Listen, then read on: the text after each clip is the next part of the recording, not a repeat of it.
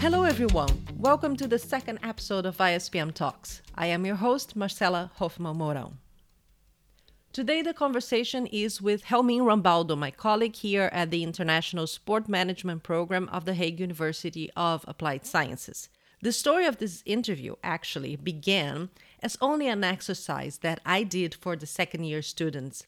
Their assignment in Research 3 was to conduct a qualitative interview podcast containing research question, literature, an interview, and conclusion. So I decided to do the assignment myself and invited Helmien for the chat.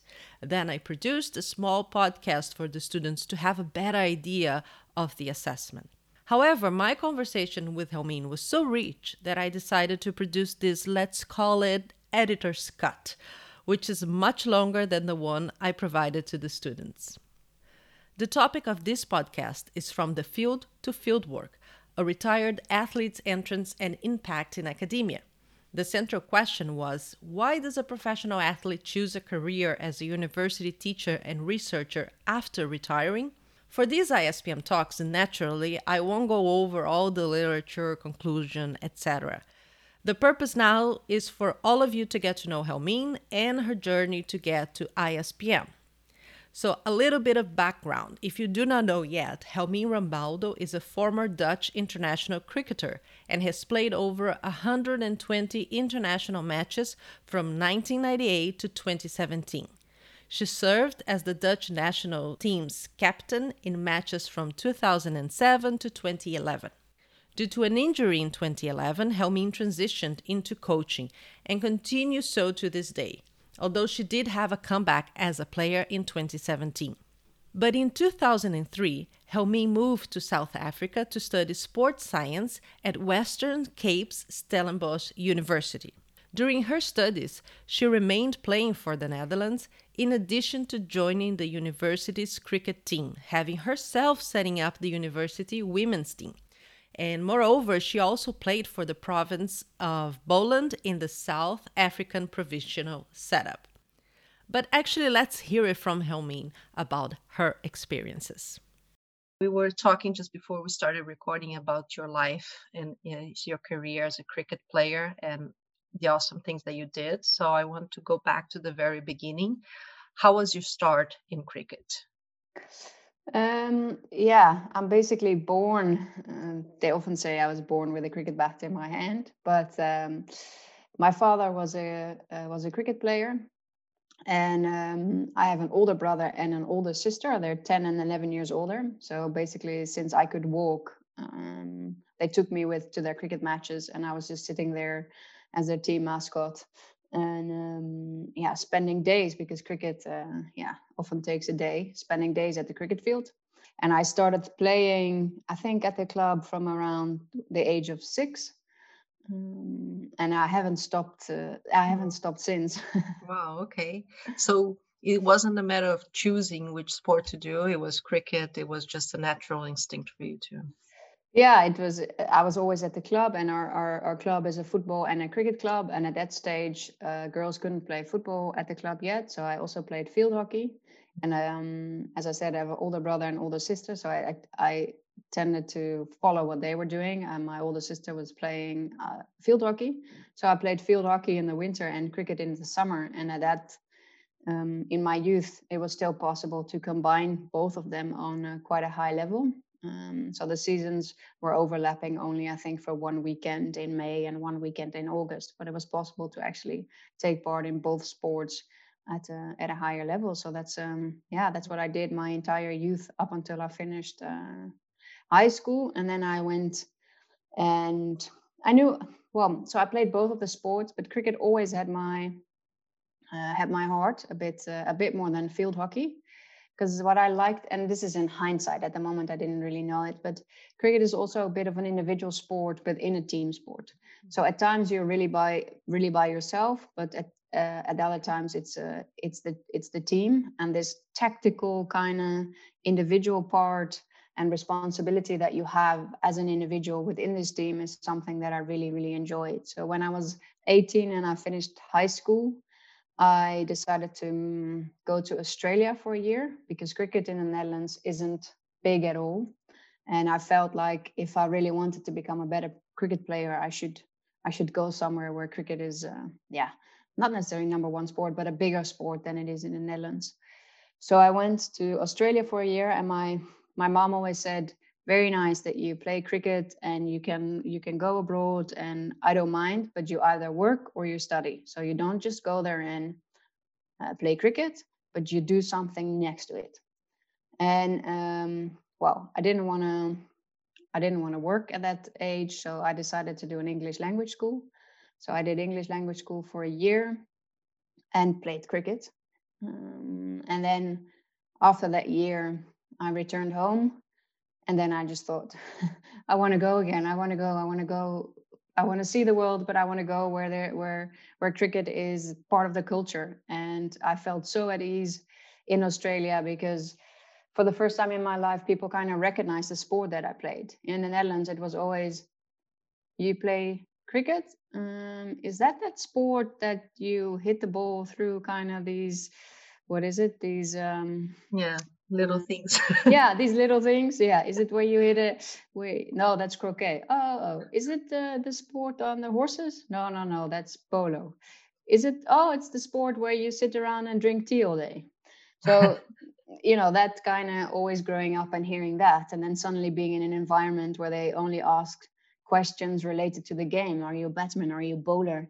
What is your high score? And what grounds do you like to play at? And I loved it. It kind of felt like I was in a crowd that that was like me. So Mm. when I returned, I was itching the whole time to go abroad again and to learn more about the game, to grow as a cricketer, but also just to be in a culture where cricket is kind of recognized. Mhm. So I ended up choosing South Africa. I actually wanted to go back to Australia, but at that time it was, still hearing my mother say, "You either work or you study."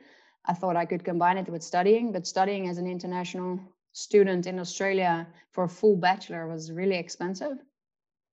So I looked at my other options, and then South Africa was an option, and I ended up going there in I think 2003.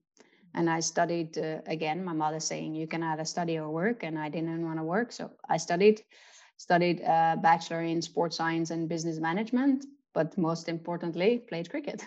Yeah. Yeah. So within this time in Australia and in South Africa, were you coming back to how was your presence within the Dutch cricket? Were you already playing in the teams?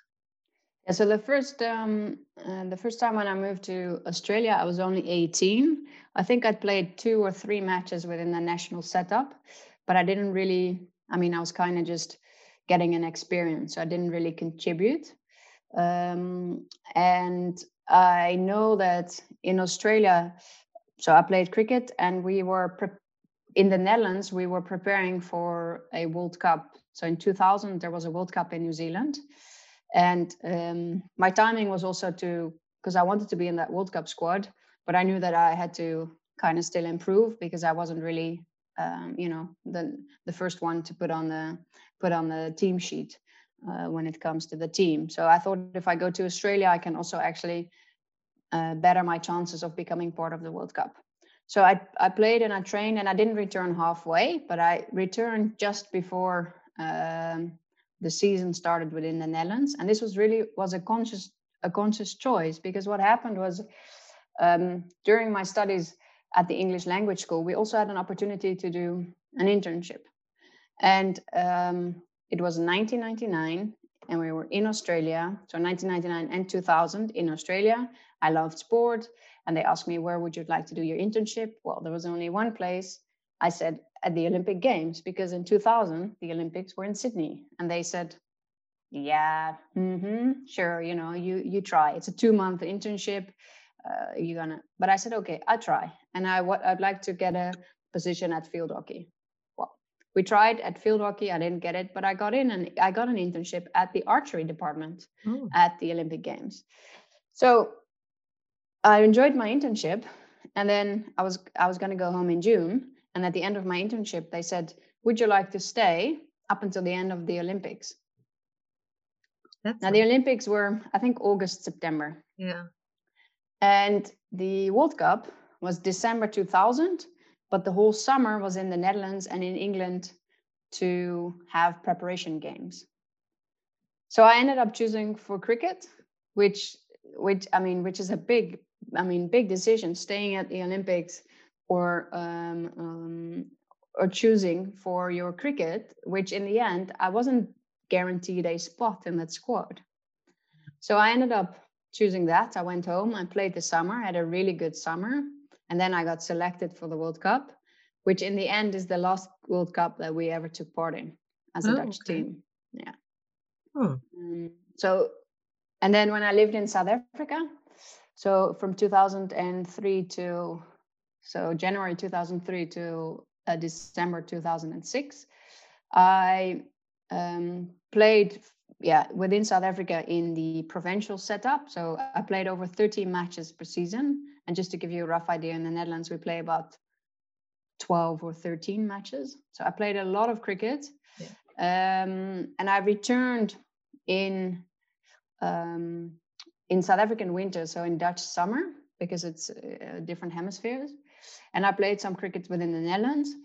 And if there happened to be tournaments, then I joined, but I didn't, they didn't fly me back for specific tournaments or whatsoever. So I fully focused on my cricket within South Africa. And if I was back in the Netherlands and there happened to be tournaments, then I joined. And I always kept my coaches updated in the Netherlands about my progress. So I was still involved in the setup, but I did not participate in every single tournament that was going on within the time that I lived in South Africa. So how was that experience being a professional athlete? Did you consider yourself a professional athlete? Before I moved abroad, I never. When I moved to South Africa and when I played in that setup, I did. And I think it is more to do with the time that I invested and the way that I approached the sport than with the financial side of it. So in South Africa, I really got introduced to the game, but also to my own game, and kind of training more around what was useful for me. So again, as I stated before, cricket has kind of an individual side within the team sport. So a lot of things you train together as a team, but really within your own specialism, you train that yourself. And it's a very technical part that you can actually train by yourself as well. So I used to really in the mornings before I would go to university, I would train. And I mean, the weather is great in South Africa, so it was always possible. So I get up really early, go to the nets, and then together with someone else who also studied at university and played for the provincial team, we used to train. Then we'd go home, then we'd go to university. And then in the evenings, we would either train at our club or we would drive all the way to the provincial training facilities. And I think that approach, and also every other decision that I made was always around cricket, really made me feel like a professional. And I enjoyed it. I also love the lifestyle around it. I mean, as I stated, the weather in South Africa really is cricket friendly. So I could walk around in my training gear going to university.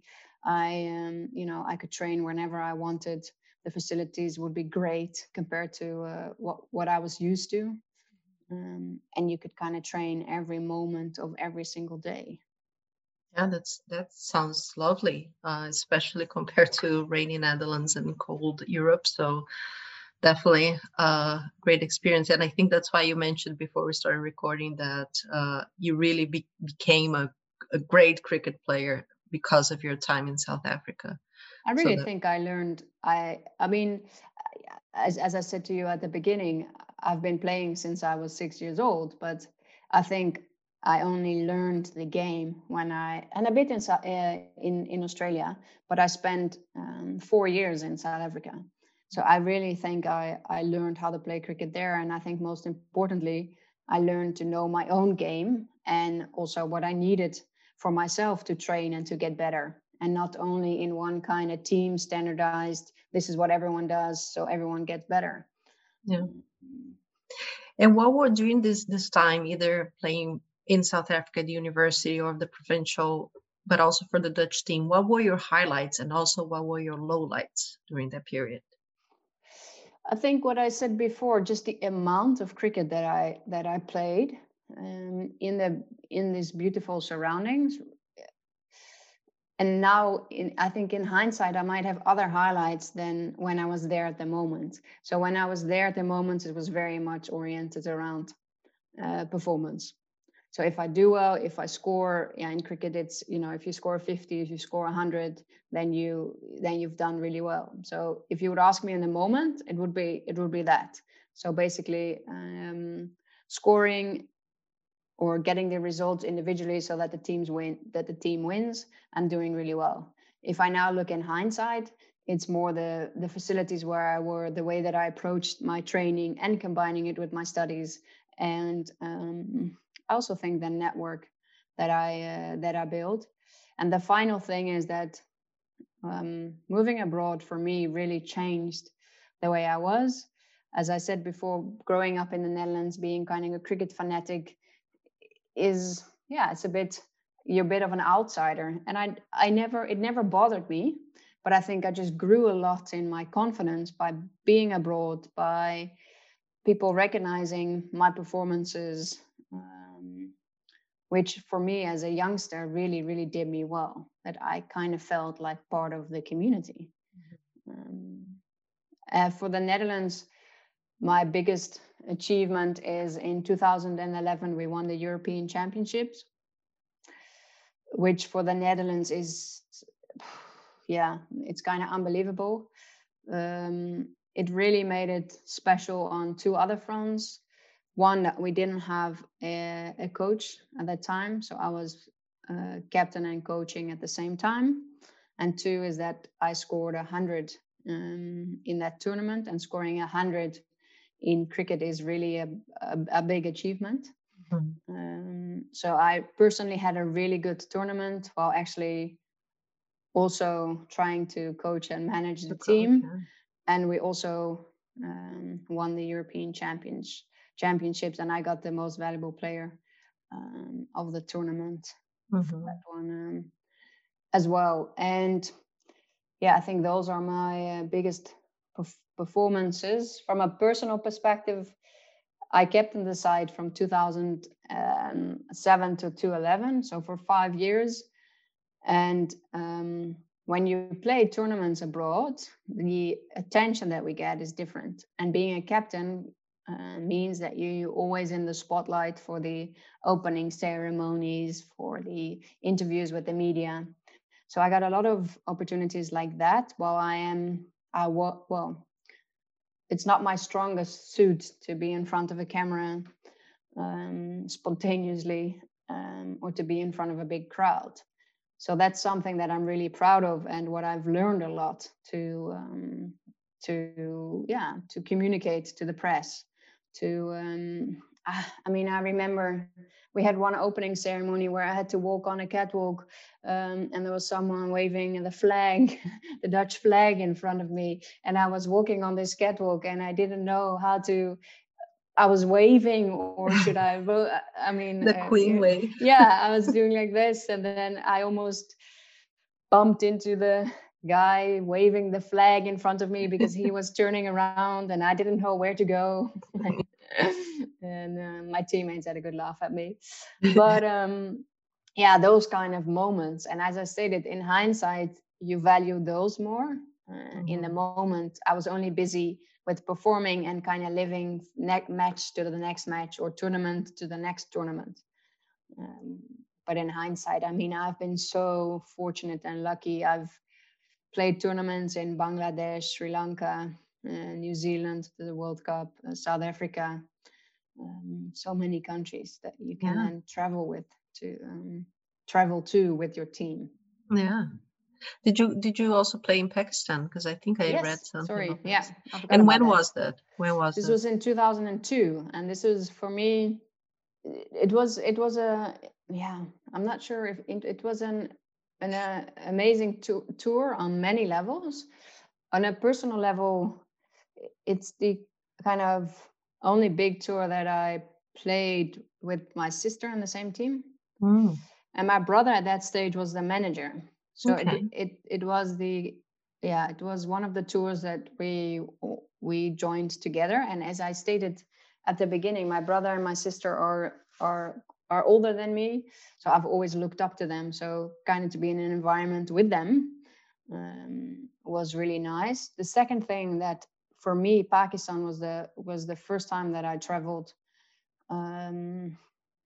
abroad that far into a country where cricket is very, very big, but women's cricket at that time was not really something that was, kind of okay. So there was this political tension around it as well. Who could come into the stadium to actually watch our games? The first time that I experienced going to the game with police escort around you, and later on that kind of became normal, because in every tournament where cricket is in countries where cricket is a big sport, you now have that with police escort from hotel to stadium. So that was really interesting, and we played in big stadiums, and I remember we played a day-night match, and because cricket can last around 6 hours, they also at times play day-night, so it's to get more spectators maybe after work, but it means that they light the entire stadium, so you play the first part of the match kind of still when it's light, and the second part of the match under the big lights. But we were fielding, so we were in the field, and the electricity shut off, so the light went off. Oof. So we were in Karachi Stadium playing, and I remember I was fielding somewhere, and suddenly you hear the noise go gloom, and it was pitch dark, and I still remember hearing my teammates go, "Hello, anyone?" And I was at one stage, should we get to the ground and crawl back home? Not back home, but back to the dressing room. And then it took a while again for the lights to get started. But apparently there was so much electricity going to that stadium just for us to play the day-night match that the electricity couldn't manage that. Yeah. So Pakistan was. And now it's really interesting to see, because Pakistan are now in the top 10, and there's still a way to go for women's cricket within Pakistan, but compared to where they were in 2002, a lot has changed in their setup. Okay, so now you have these experiences, and you're finishing your studies in South Africa. Were you satisfied being a player? Were you satisfied with your work as coaching, or were you already envisioning a next stage in your life? I don't think I was envisioning a next step in life. When I finished my studies in South Africa, I was kind of at a turning point. Do I either stay here and start my career, or do I go home? So I ended up deciding going home. One of the reasons was because I didn't really felt 100% safe in South Africa, and for me that was actually such a core value to feel safe that I didn't. But it also meant that I had to leave my cricket and the level of cricket that I was playing behind. And I was okay with that decision, also because I felt like it's an opportunity for me to come back to the Netherlands and kind of show everyone what I've learned, and to take the team with me into a next step. So I can grow the women's game in the Netherlands by kind of transferring what I've learned to the Dutch game. So my focus was mainly around cricket. I'm gonna go back home, and I'm gonna focus on playing there. So that is what I did, and I didn't really think about my career my career. I just thought, I'm gonna go home and I'm gonna play cricket, and I'll see when I get home what the next step is. Mm-hmm.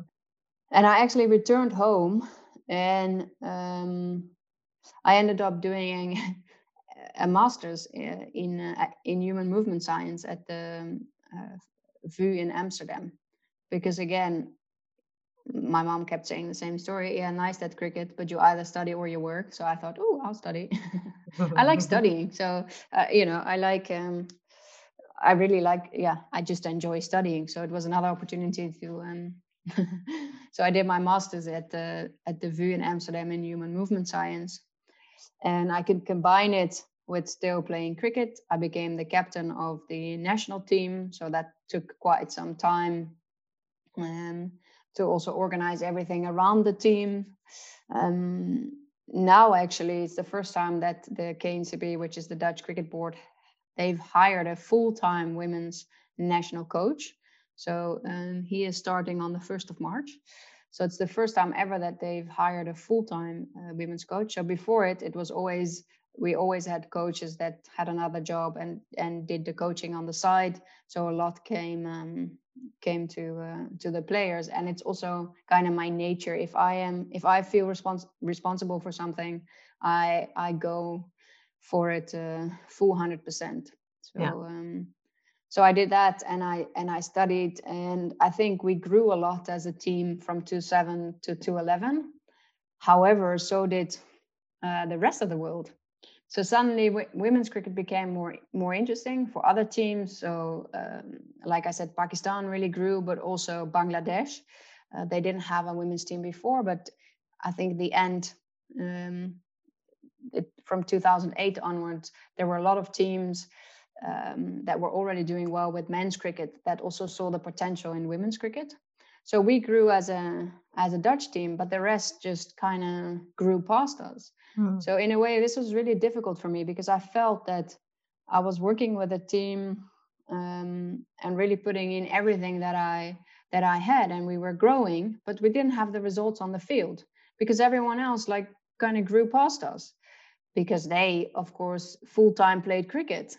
For 2 years full-time playing cricket, and with us doing everything outside of either university or a job, yeah, we couldn't compete. And I really struggled with that because I thought that we did so well. And especially in 2011, my final year, we had a tournament in Bangladesh, in Dhaka, and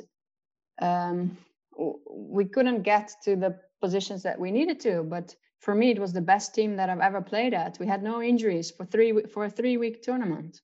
Everyone played according to their role and their strength, and the preparation for us was great. But we didn't get that result, and I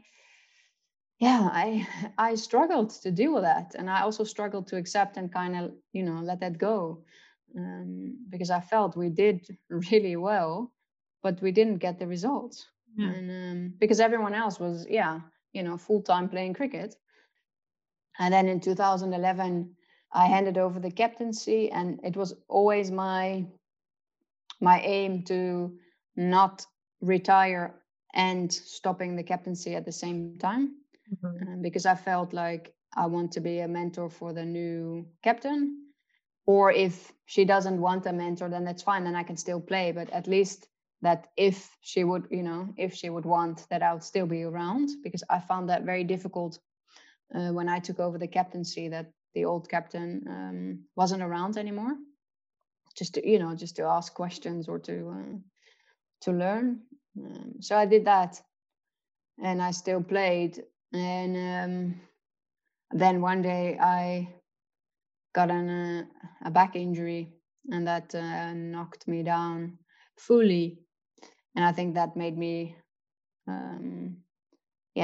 reevaluate my cricket career and possibilities, but also looking a bit ahead into other things that I could do around cricket. And I've always been coaching. I've always been, since I was, I said I started playing since I was 6. I think from when I was probably 15, 16, I helped around with the trainings for the little kids. And I've always been involved in coaching, or indirectly been coaching my own teams. And so when I got injured, I started to look more into that option. And I've been coaching being assistant coach for the national ladies team into 16, 17, and 18.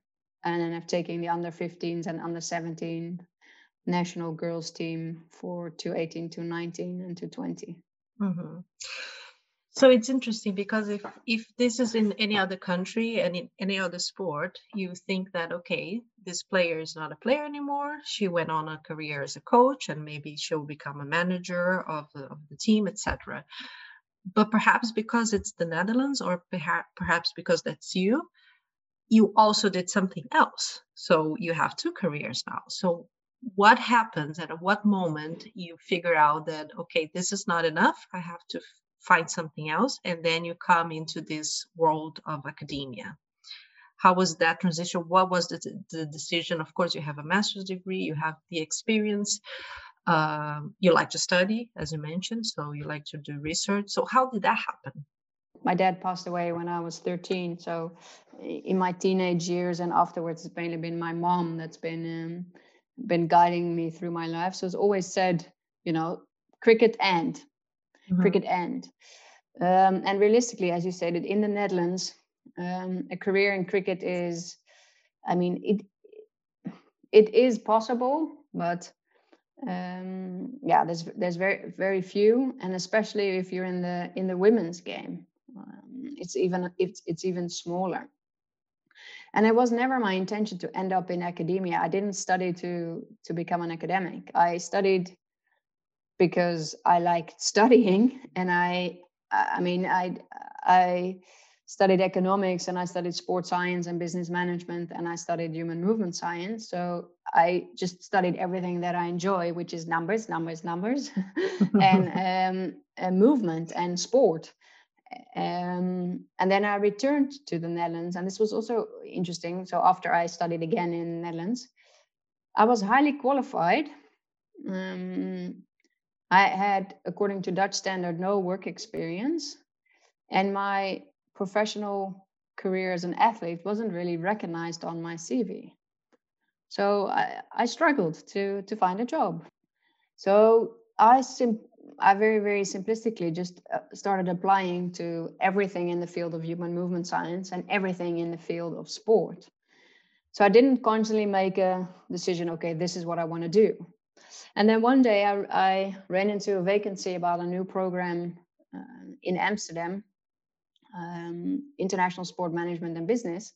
And that one of the things that they wanted to do is to expose the students to a variety of sports that might not be very popular in the Netherlands, but that are worldwide. So they were looking for someone with knowledge and experience in cricket. Ooh.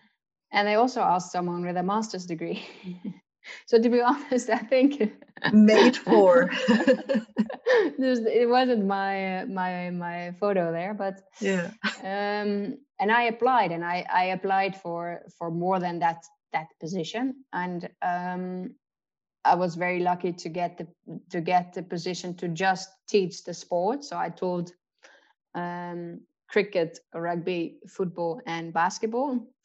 And this was also in 2011. So I had the big tournament build up towards Bangladesh, Dhaka. So for me, it was quite nice to combine. And I realized there that I like teaching. And I think in hindsight, I mean, I've always done coaching, and it's a very similar profession. And I grew with the new program. I really grew as a person in teaching. I got my teaching diplomas while I was there. And yeah, the second one that you said is how did I get into research? When I did my master's in human movement science, I really enjoyed setting up a research project. And for our master's, we had to conduct our own, and I focused on anticipation skills in cricket. But I really enjoyed that process again, because it's learning something new. It's kind of like studying, getting diving into a topic and figuring things out. And that is what I that is what I do in my general life, and also what I really enjoyed. So I ended up at my work there also teaching other subjects outside of cricket. And I think indirectly, because I've been busy with it my entire life already, personal development, but also research in studying and setting up small research projects. And I really like it. I think I'm also, I mean, now in hindsight, I think, why would I never Thought of thought this. about going into, Yeah, becoming a lecturer? But yeah, again, in hindsight, life is very easy yeah, because you have a lot more information than what yeah. you had than what you had before. Yeah. So it's interesting. I was never an athlete, but I feel a similar path in that sense. I went to a master's degree because I wanted to work in the industry, sport industry, and then I decided to go for a PhD. But I never at those moments thought that I would teach. The teaching came as part of the job as a PhD student. You have to teach. It's just, if you want to study with us, you have to teach. And then I said, oh, I actually like doing that. But it never a thought. But when I was doing a little bit of research into preparing for this interview to see what's out there, because my curiosity is to know, why isn't there a lot of information on athletes that retire and go into academia? But one of the things that I found interesting that I could recognize to myself, and I wonder if you recognize, it's regarding student athletes in the United States. So they have the scholarship, and there's something called the imposter syndrome, that a lot of the times as they are studying, they feel like they don't belong because they're only there because they're good in athletics. And I remember the beginning of my life teaching, I felt like, I'm a journalist, I don't have a preparation for teaching. I felt this imposter when entering this academia world. I'm curious if you ever felt this way, or if, because your experience perhaps with coaching, you had a more prepared to deal with that. I don't necessarily think that I didn't feel like, do I belong here? But what I struggle with the most is how to translate my experience into something useful for the curriculum for the students, and wondering, kind of making that selection, what is acceptable to teach and what not. So that's the part that that I struggled with. And I think in general, as a beginner in my first job in academia, I did feel overwhelmed by the demands of the teaching job, and I straight away had to design curriculum because it was a new program. So it was quite a lot at start, and I was often wondering if I was doing the right thing. But I think I felt okay with being in that position, but I wasn't always sure about what I was doing. But I think I would have had that with any kind of job that I would have done, in the beginning. Yeah, and also being a captain, you have that leading position, so that was in your nature. So probably that helped. I never had that. So the first times teaching, I was like, oh, students, please bear with me. I was terrified. I really didn't think I fit there, but yeah, I No, actually and enjoyed. it's finding your own way, because I Yeah, don't, and this is what I said earlier with press conference, I don't like being in the spotlight. I don't like being in front of a big crowd. And I mean, if you look at it with teaching, you're actually in the spotlight the whole time and in front of a crowd. So I struggled with that at the beginning, but I really love the content part of it. So how do I bring my message across? How do I get my students to grow with me on this specific topic? Yeah, no, absolutely. As I mentioned to you, during this preparation, I don't see a lot of material out there. So either people are not asking the question of how is the transition of life as an athlete into academia, or there isn't a lot. So what do you think there is? Because I was thinking now we have Denise on the team, we have Hans as a former athlete, but it seems to me that the story is the same. It wasn't that academia was never a plan, it just happened, right? Do you think that's the case, or do you know others that went into academia? It's just not a research question that's being asked. Yeah. No, I don't know. I think having the advantage of maybe your sport not being so big is that you also choose to kind of study. So to get a master's degree, or to and this is interesting because I remember being at the press conference in Dhaka, Bangladesh in 2011, and everyone. So I've got all the captains sitting next to me, and they all got questions about cricket. And the first question that I get as the Dutch captain is, you have a very highly educated team. Can you explain that? That's interesting. Yeah.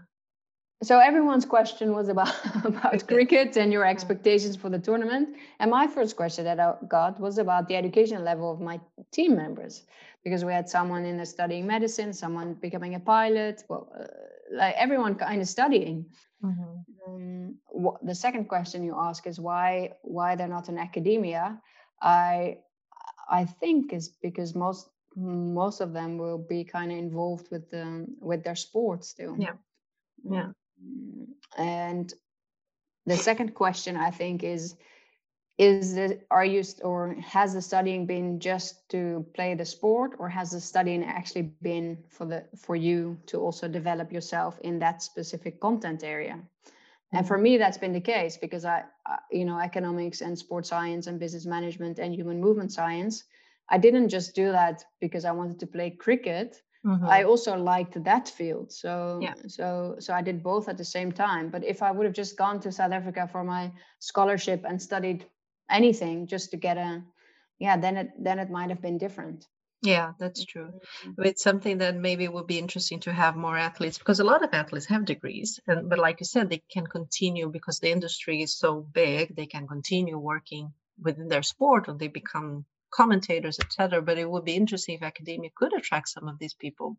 It would be very beneficial to the students, I imagine, to have more of that instead of just and I think if we talk about sport academia, I mean, the field of sport management is new still, relatively new. So that might still grow in the upcoming years. And just now you mentioned you got your scholarship. I think that's interesting to bring that information to the students as well. Talk about that scholarship in South Africa. How did that come about? Yeah, so the reason why I went to South Africa is because returning from Australia, I wanted to still play cricket and see a bit more of the world. So I found the option of studying in Stellenbosch. So I enrolled for studying in Stellenbosch, and then I looked within my current network to find a cricket club where I could play.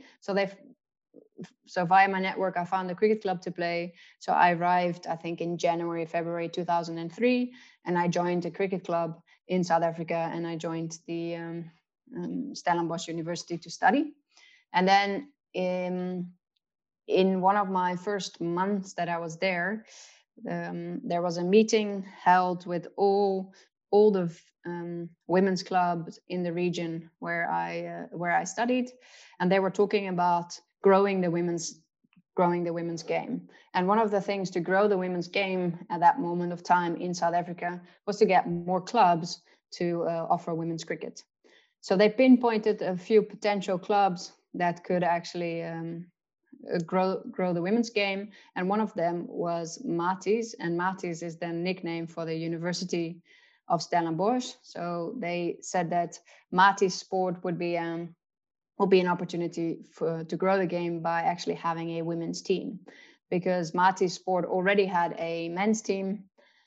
There they had the facilities, so they had the cricket grounds, they had the cricket nets, they had the clubhouse, they had the whole administrative side from the university there. So the only thing that still needed to be done was basically to get a coach and to get the amount of players that are needed to run a season. And since I was studying at that moment at Stellenbosch University, I said that I would take on that job, and I would really enjoy it. So what I did is I went to the university administrative side of sport, and we spoke about it, and they were very keen to set this up with me. And as long as I then made sure that I got enough players, and that kind of the cricket side of it, the technical side. So I did all of that, and I got players from, well, at the beginning it was my classmates, because we were studying sports science. So there were a lot of girls that were interested in playing sports in general. So in the first years, I got most of my friends to play, and then later on, during the time I was there were other players as well who joined. And the advantage of that was that indirectly I had created my own scholarship, because when you play at the universities, when you play sport for the university team and you play international sport, regional sport, or at a other qualified high level, then you can get either full scholarship, a half a scholarship, or partly scholarship. And since I was an international, I was playing international matches, I indirectly created my own scholarship. And for the upcoming 3 years that I studied, I actually studied on a cricket scholarship at Stellenbosch, and I run the women's team, and I coached and played. And what's really, really nice is that because of that scholarship opportunity, a lot more of the South African female or women's cricketers actually came to study to Stellenbosch and played there. And we're actually still at the phase where Mati's women's cricket is still going on. And this is more than 15 years later. And it's still going on. Yeah. You can see your first experiences, not just as a player and not just as a coach, but as a sport manager, because now you're running a team, and also dipping into academia by getting this scholarship going. So you were doing everything. I probably not even realizing that you were getting those experiences as well. And it's the Helmien legacy. Yeah. One day they will rename the scholarship. Yeah. and I think that's I've said several times now in this talk that we had, in hindsight. So a lot of things that you kind of do or get on board, and in that moment it just feels right, but you don't know what the impact of it is later in your life, or the things that you learn by doing, or the opportunities that it creates. And I think sometimes I forget that also still in my current job, to also take on opportunities and just see where things end up, because it might really be something that's helpful for you in your future. See, I told you Helmien's story was quite interesting. So for her, academia happened not intentionally, but it was always part of her condition agreed upon with her mom, cricket and work or study. Since Helmien chose study instead of work, her CV was then highly educated, but without work experiences. But then when a teaching position was created that screened Helmien, she was at the right place and at the right time to apply. And lucky for us, Helmien is an integral part of ISPM, not only teaching, but also coordinating different aspects of the program. Her organizational skills and big picture thinking makes me admire her a lot. Well, next episode is already in the works. I will be chatting with another great ISPM teacher. Straight from Austria, Robert Kasper will share about his experiences teaching and also working with mega sports events. For now, take care, stay safe, cheers.